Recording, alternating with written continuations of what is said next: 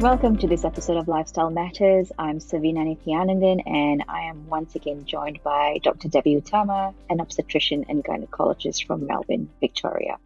Welcome, Debbie. Thanks for coming back. Thanks for having me, Savina. Hi, everyone.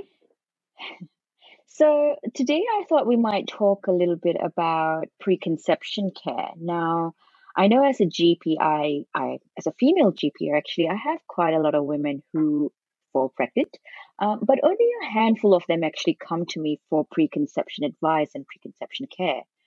What is your experience in this area? Do you have a lot of patients who come to you about this? Good questions. I think maybe about 50-50. I think, certainly a lot of people don't understand or don't realize that it's actually really important to see a specialist, to see a doctor before they get pregnant to optimize their health, to one, improve their chance of getting pregnant, as well as to ensure that the pregnancy goes well. I think most people don't think that much, but or that far ahead. But yes, I can't actually stress enough the importance of seeing someone for pre-pregnancy counseling, just to improve your chances of having the best outcome in pregnancy. And I suppose I can understand why that is the scenario. I mean, if you think about our great grandmothers and their ancestors, I mean, preconception care was not a big thing back then. You just fall pregnant and there you go. But in life now, with modernization, with technology, with the food that we eat, the sedentary lifestyle that we lead, there are lots more diseases, lots more risk factors we have just brought on ourselves, which perhaps our ancestors didn't have to deal with. And that's probably one of the reasons why fertility is such a big thing these days, isn't it? Oh yeah, for sure. And there's a lot more things that we know as well about medicine, about preventative medicine, about poor outcomes or like complications that can happen. So definitely, and I think it reminds me of the topic of migration, about how with in comparison to the past, when our ancestors just live where they're born or where the origin of their genes, let's say. So kind of like the diet and the lifestyle is kind of like normal for their body, whereas with migration, people who have, let's say for me, an Asian gene living in a Western society with a Western diet and lifestyle, it's just complicate things complicates the even situation more. a bit. Yeah. So I mean, if you want to take it down to lifestyle medicine and not medicalize this too much, I guess really, earlier in our episodes, we talked about, Fergal and myself, we sort of spoke about the 3 F's and the 3 S's. So the 3 F's being feet, being exercise, fork being what we eat, and fingers being all the recreational things, smoking and alcohol. And the 3 S's was stress.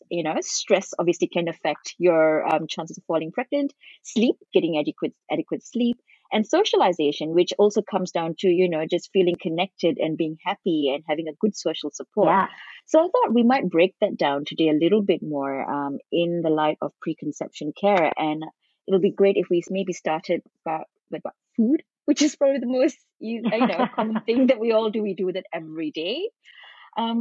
So talk us a little bit about how food affects our chances of, what should we do in terms of food when we're planning for pregnancy? Yeah. I think food is almost like, bread and butter of everything that we do, isn't it? Like literally bread and butter. It affects us in so many ways. And certainly having a healthy diet, just like with everything, just like with normal things that we do in life, is really important. I think there's little evidence as to what actually works in terms of like preconception care. Like, there's no magic food, there's no magic pill that can help improve fertility and outcome of pregnancy. However, we do know that healthy diet means, low GI carbohydrate, high in unsaturated fat, or even high protein diet, more of plant-based protein instead of animal-based protein, has a slightly better chance with fertility. And I think, there's a studies that shows that some data that shows Mediterranean diet can help to improve fertility. I mean, again, it's not 1 = 1. Doesn't mean that if you eat Mediterranean diet, you will get pregnant, but I think it just helps to improve the fertility. And I think, I think it's pretty much, if we think about it, it's pretty much the same with every other aspect of medicine. Healthy diet full of good vitamins and minerals, really. I suppose when you're adopting like a pretty holistic, whole food, plant-based diet, especially, you could be consuming a whole lot of your vitamins and minerals. So like your iron, your folic acid, your vitamins, you'll be getting all those naturally from these food products and less processed versions of them too. So which is really important. So that they're not packaged and saturated with a whole lot of salt and sugar. So that's all going to be helpful. And I guess that translates to really, if you're eating really well, your chances, as we know, 80% of someone trying to lose weight comes down to nutrition, weight loss. So, and that we'll come to that in a bit. But I guess what I wanted to just point out is food is so important because it also translates to weight. Yes, for sure. And I think, again, with preconception planning or even in pregnancy, it's really ideal to have to optimize our weight, because being overweight or even being underweight can affect our chances of getting pregnant and having a healthy pregnancy. Before we move on to that, oh, sorry, carry on. Maybe you were going to make the same point I was going to make. Yes, maybe. I was just going to make a point about vitamins and minerals. That was a really good point, actually. That how pregnant women are, oh my God, we have to start taking multivitamin, and there's so many multivitamins out there, and everyone is like, oh, what's the best? And again, I think if you are trying to get pregnant, the only recommended supplement to take is folic acid, to start at least 3 months before conception to prevent needle tube defect. Whereas with other multivitamins and supplements, it's really not a must. It's really not recommended unless you don't have a good diet. So it is still better to have a good diet to get all that vitamins and minerals rather than taking supplement. And it's probably a lot cheaper too. Yeah. I guess my caveat with the diet before we moved on to weight was, the usual things which I think most women know about, like, avoiding your soft cheeses, your cold cured meats, and fish. We also emphasize on eating fish as part of a normal healthy based diet, reducing red meat consumption and fish. The one thing we just need to be mindful of is the fact that, we should reduce our consumption of fish that's high in mercury. And I thought that might just be a little thing that I might want to add there. The internet's a wide source of information. There are various websites, trusted websites that, you can look at the types of fish that are high in mercury and things, but I just wanted to add that in there with the diet. Good point. Yeah. So you were talking about being overweight and how it increases, if you reduce weight, 5 to 10%? Weight loss improves your chances of falling pregnant, and that's the same advice we give to someone with polycystic ovary syndrome if we go back to the last episode. Tell us more about what your take is on weight and conception. So again, like I said, having an ideal weight or optimizing your weight pre-pregnancy is really ideal, because being overweight and being underweight has risks associated with them.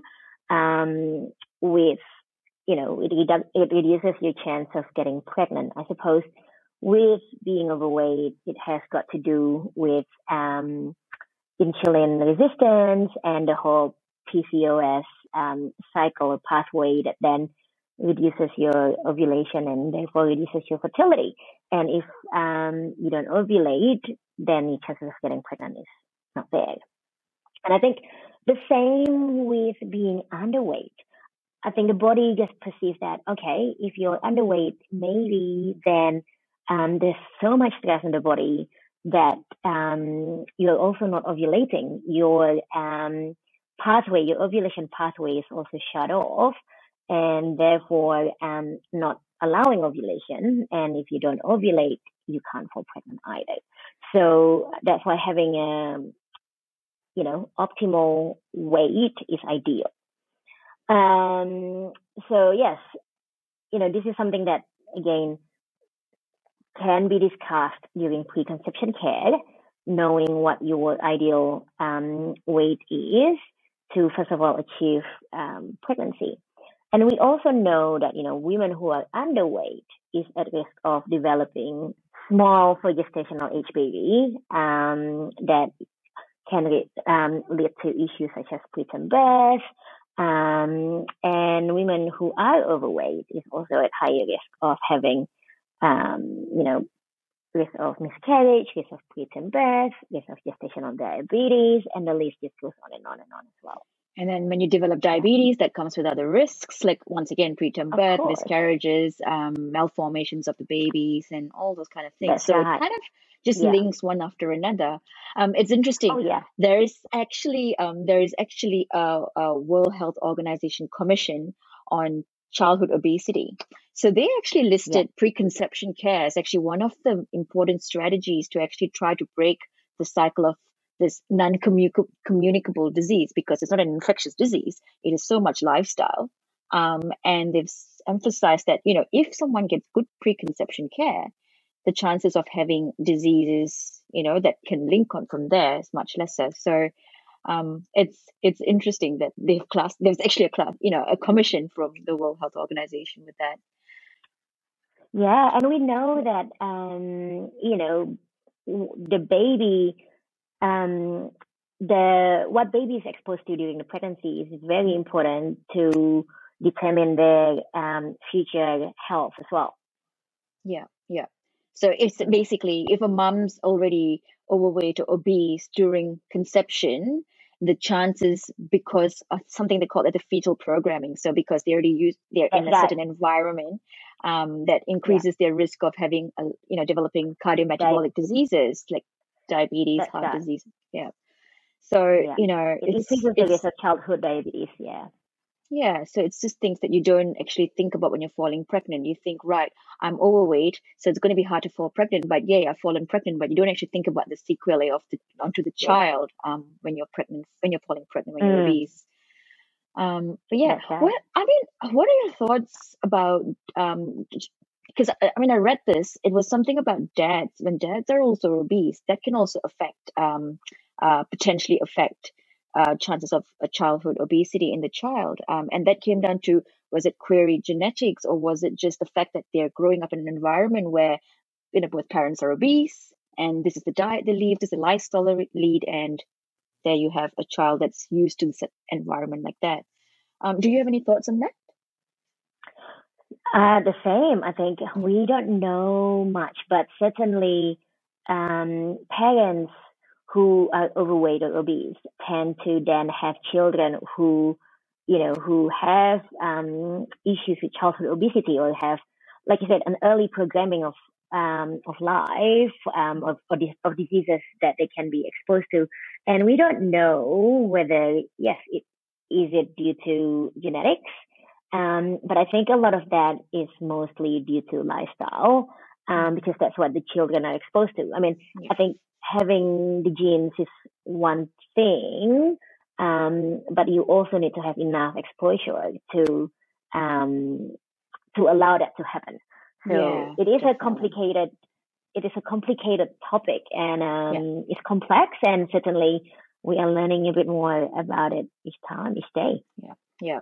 So moving on to exercise, we'll just quickly touch on that. Current recommendations are pretty much standard. 30 minutes 5 times a week of moderate intensity, or 75 minutes a week of rigorous intensity. obviously, if you're not used to doing high intensity workout, don't start doing high intensity workout. I guess especially Yeah, if you're already pregnant, you do what your body's used yeah, to. Um, yeah, and also avoiding contact sport, so don't go playing touch footy and things. And then if you fall pregnant, all those injuries and things like that. But is there anything else you'd like to add on to that before we moved on to the next thing on exercise? yeah. So with exercise, that is mostly, yep, for pregnant women, but only if your pregnancy is pretty much uncomplicated. So if you have issues with pregnancy, such as with a preterm birth or bleeding in pregnancy, low-lying placenta, and again, the list can go on and on.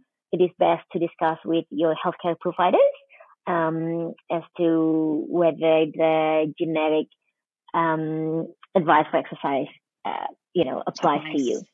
Yeah. Yeah, and in pre-pregnancy care, if again, I think it is also good to tailor it accordingly.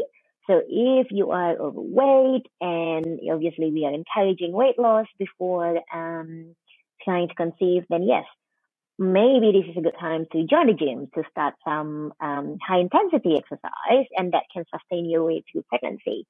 But definitely don't pick it up if you are pregnant already. And then on the flip side, right, again, like we're talking about women who are gym junkie or are athletes.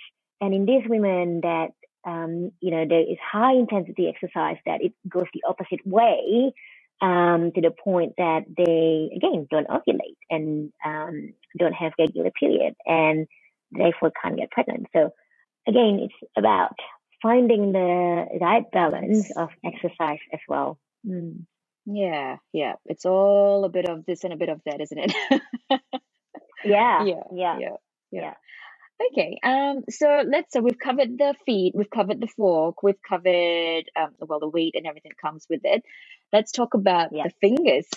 Alcohol and smoking, common things that yes, we use, yeah, and lots of what I think 10% of pregnant women actually smoke.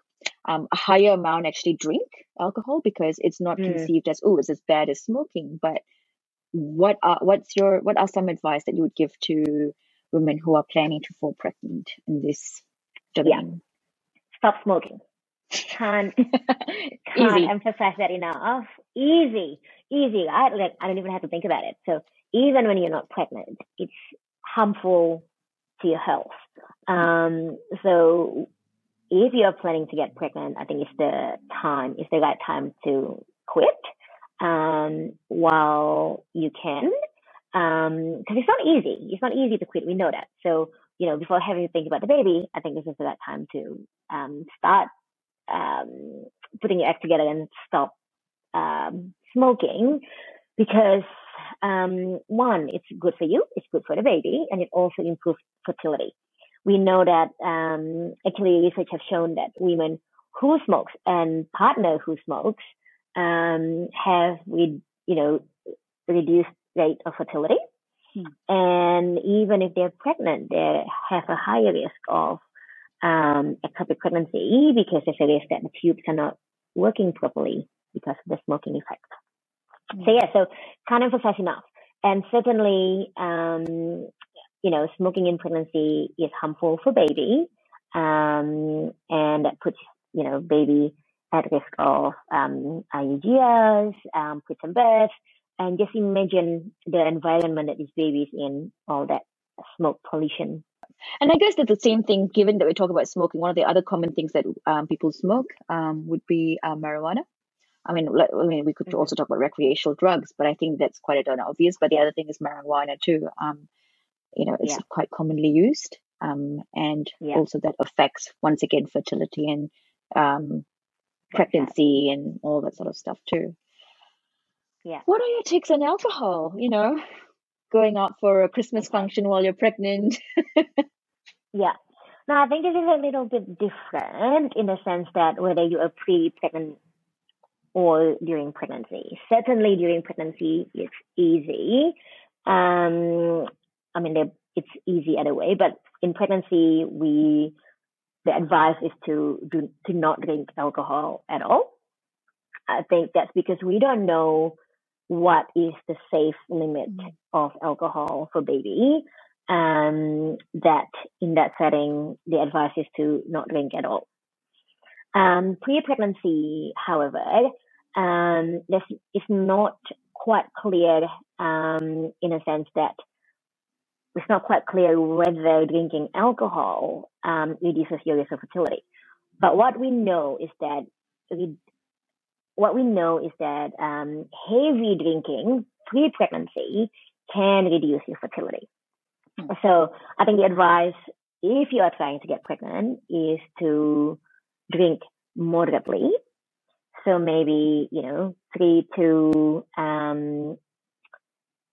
5 standard drinks a day. I think a week. I mean, that's. I was going to say, that's a lot. Sorry, a week, which is the normal recommendation anyway. But that's only in pre-pregnancy.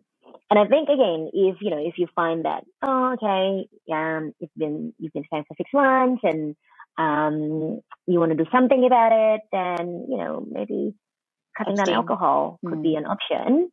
But having said that, I think the research basically shows that the reduction in fertility is for heavy alcohol intake. Okay. And the last one is really stress and sleep and socialization. So I mean, just mental health, mental well-being, really. I cannot, as a GP, I cannot stress enough how important that is for preconception, being in the right space, treating your underlying, if you've got underlying anxiety or depression or whatever it may be, getting the appropriate help, getting on medications if you need to. Having counselors, therapists, and things like that to give you the good support, because it can be quite a trying time. I think, we often take preconception, we take falling pregnant quite easy, and it actually can be quite stressful for some, and it can actually trigger off underlying mental health issues too, which then once again will then make chances of falling pregnant harder. So it's just like a vicious cycle too. What would you say on that, on those things? Yeah, agreed. Like, I think with you, I can't stress enough the importance of getting your mental health checked before pregnancy, because like you say, trying to get pregnant can be really stressful for the couple. And I mean, if everything, first try, you get pregnant, great. But in most women, once you want to get pregnant, you want it to happen right now. And sometimes, it doesn't quite happen straight away, and that can trigger anxiety, and sleepless nights. That's right. And that can put a toll on relationship. And even if, things happen easily, you get pregnant, pregnancy itself is a very stressful time. The hormones that causes changes in the body can cause a lot of stress, a lot of anxiety to women. There's women who feel that they have lost control of their body. The nausea, vomiting, the sleepless nights can be really can put a toll on the body as well as on the mental health. And I think just the thought of like, is my baby okay? Am I doing right? You can't help it.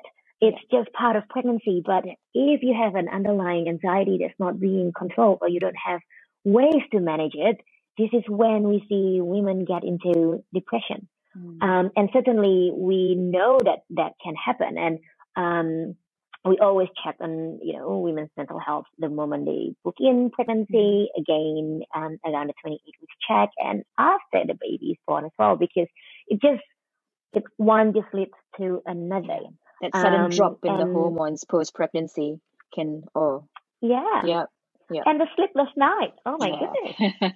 Because we know that sleep is so important. That's when our body repairs itself. It sort of fixes the hormone levels, everything get back in check. And if you have disrupted sleep, that's not going to happen very well. And you're just going to wake up feeling worse and more on edge. And I always tell, my patients that at the end of the day, we want a healthy mom, physically and mentally, to be able to look after the baby. So if you need to take medication to achieve, good mental health, that is safe in pregnancy, because that's better than a mom who's not functioning and can't look after the baby well.